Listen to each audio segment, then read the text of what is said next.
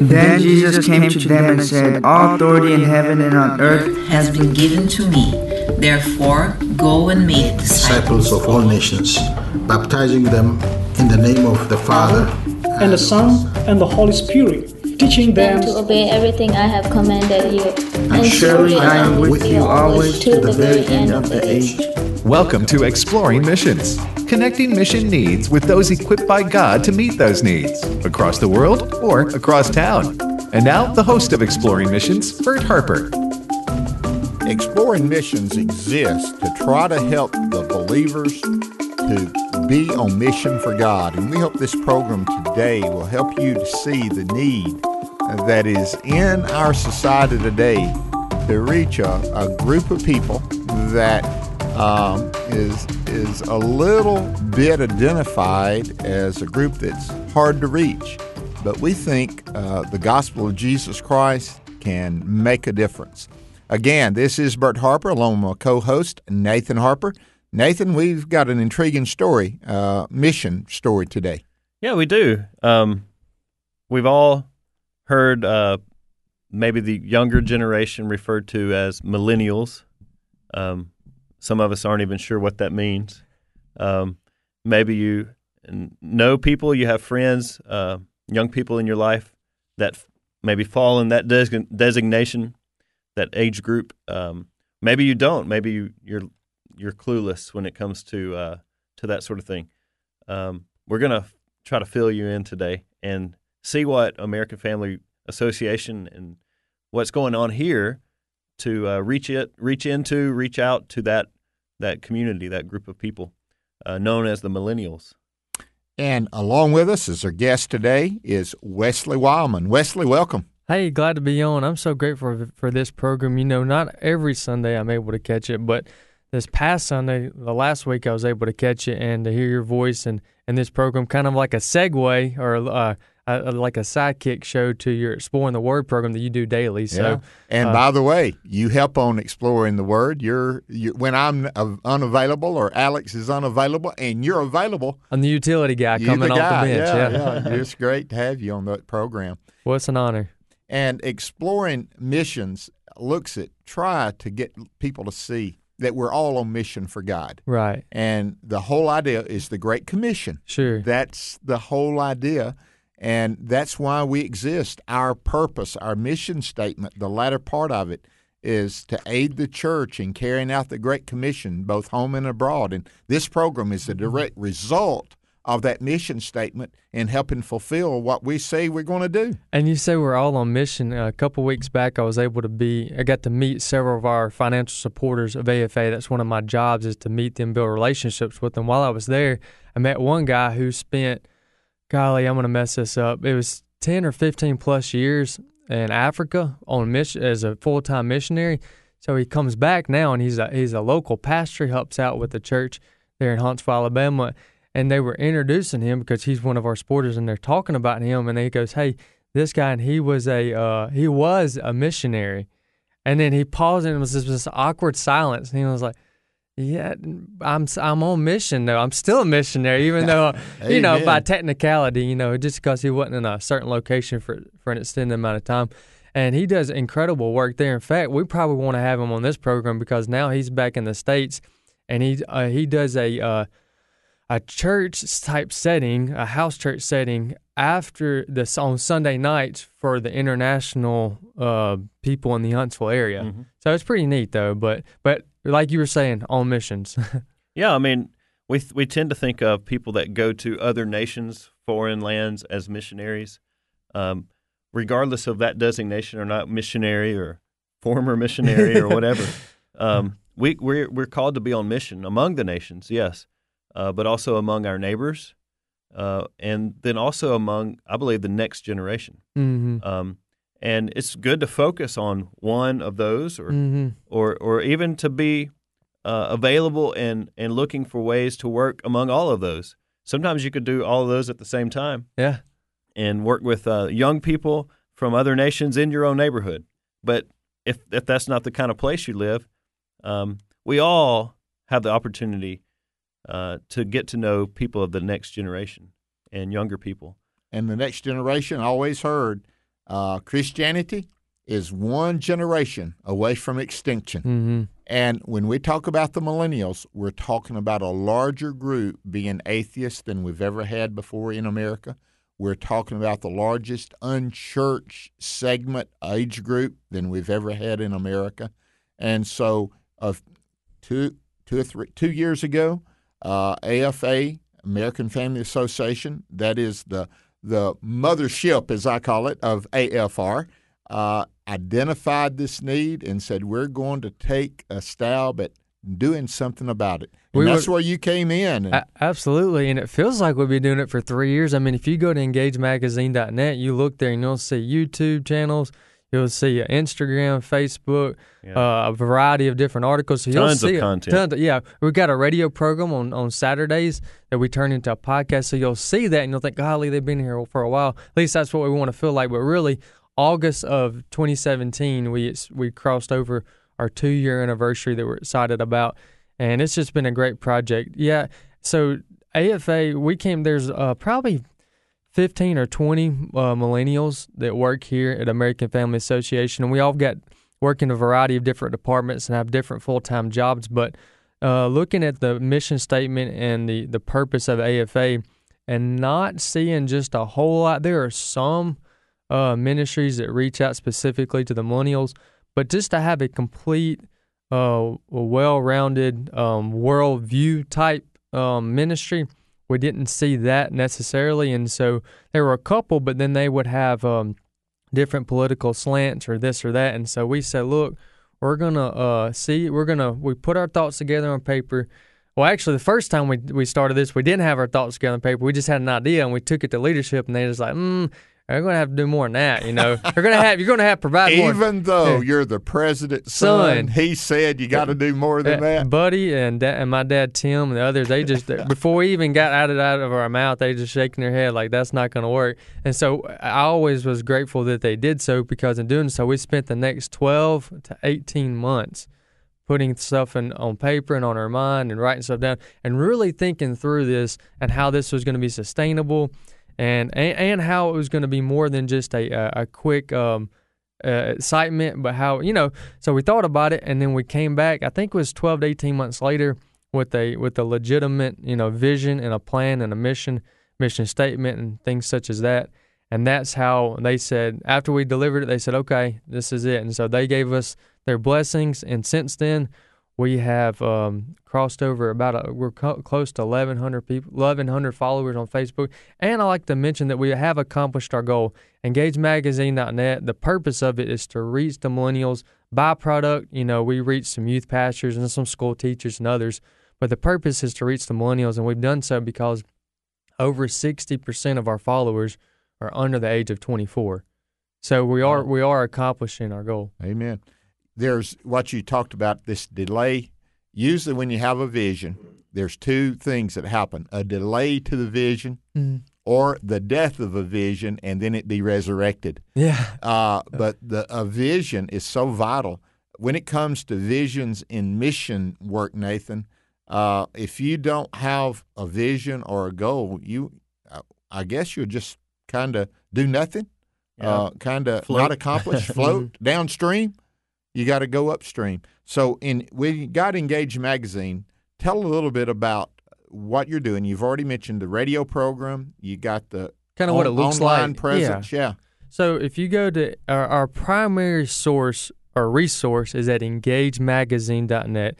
There each week we provide 3 brand new articles on a variety of different things. It can be anywhere from finances to how a mother interacts with their children, to I've written one on some spiritual aspects I learned from a Christian godly football coach, something I learned from football, and then we have some articles that will provide some a biblical worldview on a political social issue, just a variety of different things in that way. So that's each week 3 brand new articles on the website and on our social media, and then we've got some memes and some videos and some creative content we also provide there on a weekly basis. But that's our website present. And then on Saturdays, we'll do a radio program that we turn into a podcast that a lot of millennials are downloading there. And I just want to ask our audience that's listening, if you hear this, don't check out just because you're not a millennial, because we have plenty of other people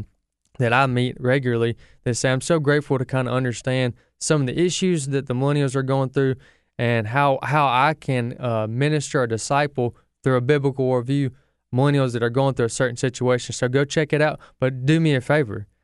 Please, please, please pass on EngageMagazine.net to the millennial audience. And that's one of the purposes, because radio, honestly, is not listened to a lot by millennials. Not. That's the reality. You hate to say it. Yeah. And we recognize that. Sure, absolutely. And so the online presence and provide it to where they can download it whenever they want to listen. Exactly. Convenience. Yeah. So that. When you think of a biblical model, Paul was always looking for that younger generation, Nathan. Timothy was obviously his main student, wasn't he? Yeah. And so, how important is the older? You're just right above the millennial, right? In your age, or That's are you right. included? No, I think I'm out of. No, we're going to include you. We're all inclusive. Millennials are all inclusive. No, I'm just kidding.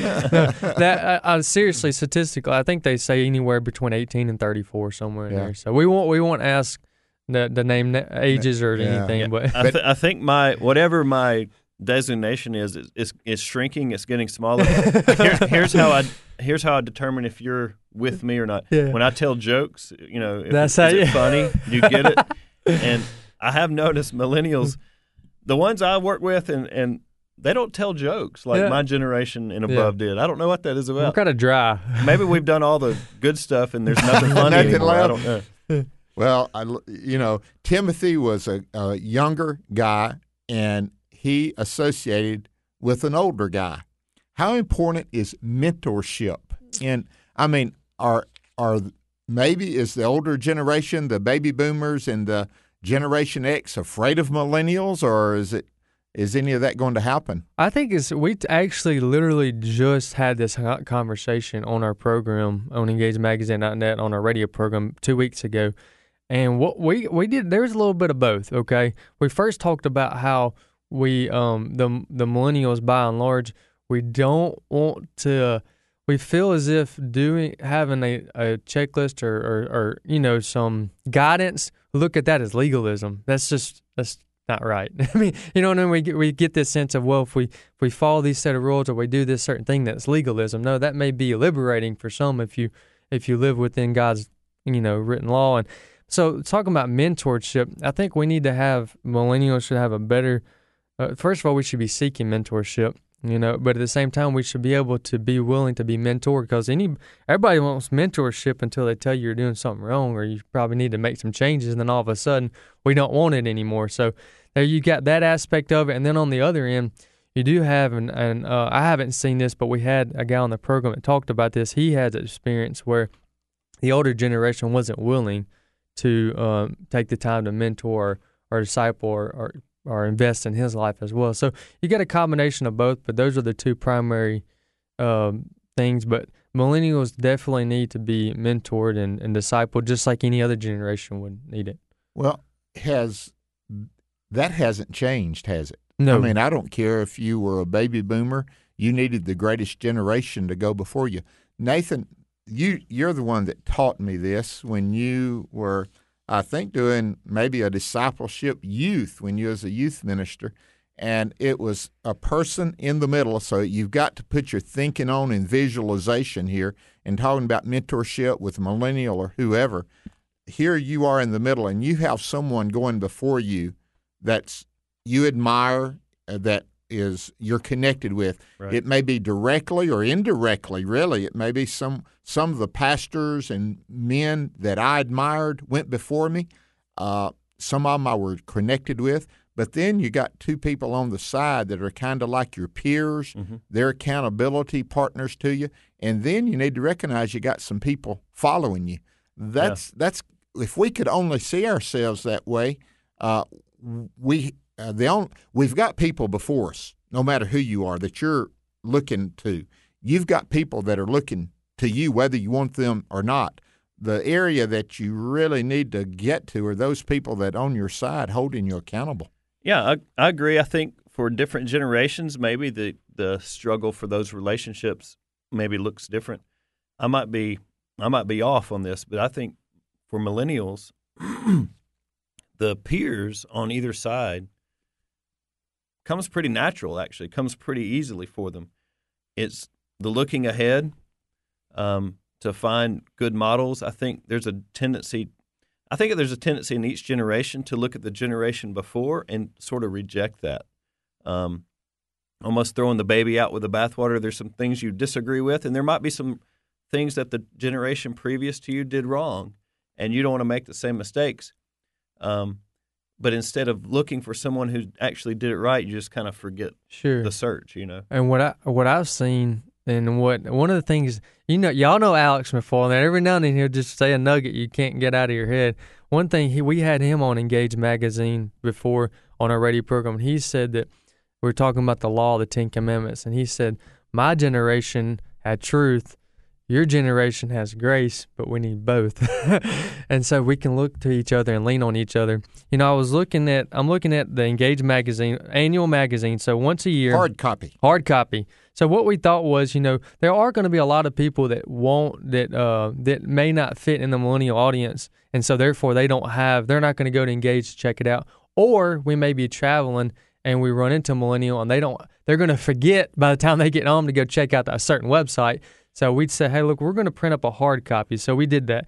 So this is our second annual hard copy, and I'm looking at it, and right in the middle, if you were to take your fingers and open up right in the middle, you're going to see an article that says, We Need Mentors, written by Jordan Shambly, and it talks about the importance of discipleship and how as millennials we should be seeking out mentors or people that would disciple us. I want to mention 3 qualities that he mentions that we should be looking for in a mentor, and to get y'all to comment. It said, what should our attitude be toward mentors, millennials' attitudes toward mentors? We should have humility, we should be teachable, and patient. Those are the 3 that they mentioned. Y'all have any comments on that? Okay. Patient. I would say every generation has to be patient with the generation before them, because we're going to exaggerate a little. Sure. We're going to make the good times better than they really were, and the bad times probably worse than they really were. Yeah. The older I played basketball in high school, and Wesley and Nathan, the older I get, the better I was. Mm-hmm. You know? Yeah. Oh, I see. Yeah. Point per game average goes up 1 point a year, right? Yeah. I noticed that too when I was sharing. I mean, your dad played high school basketball, and Exactly. we were. I talk about it, Oh, yeah. and you have to forgive the older generation for that, because I think that's it's reality, but it's reality with a little bit of memory fade. Yes. It's a slow fade there, and we grandize things, and so that is difficult to do. So you got to be patient with them, and you're never going to find the perfect mentor. Right. Don't be looking. Don't say, and watch out about all the criteria. You can have too much criteria for a mentor. Mm-hmm. Yeah, I think the willingness comes first, and there's just too many people on all sides just unwilling to be a little bit uncomfortable, because it does take going out of your comfort zone. It takes going out of your way to either be a mentor or be a mentee, be someone that's coming under someone. And even the terminology I just used, coming under someone, that kind of is derogatory, and it doesn't have to. It's really a coming alongside. It is. That's what's neat about the Holy Spirit. Every believer has a mentor in one way, the Holy Spirit. Jesus said, I'm going to go away, but I'm going to send the Holy Spirit. Yeah. And when the Holy Spirit comes, he will guide you to all truth. And in the word for the Holy Spirit, he's going to be your paraclete, which has the idea of coming alongside, not really coming under, but that coming under has a little bit of humility. Are you willing to hear what I have to say even if it is a little disagreement with what you say or how you view your world. The biblical worldview is what's got to be transferred. Sure. Yeah. How do I see missions? How do I see discipleship? How do I see evangelism?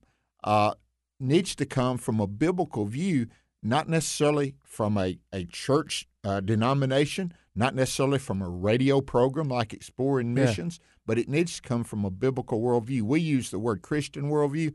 I've kind of, I don't mean to say discarded that, and I try to say a biblical worldview because, honestly, that's where your groundwork is done.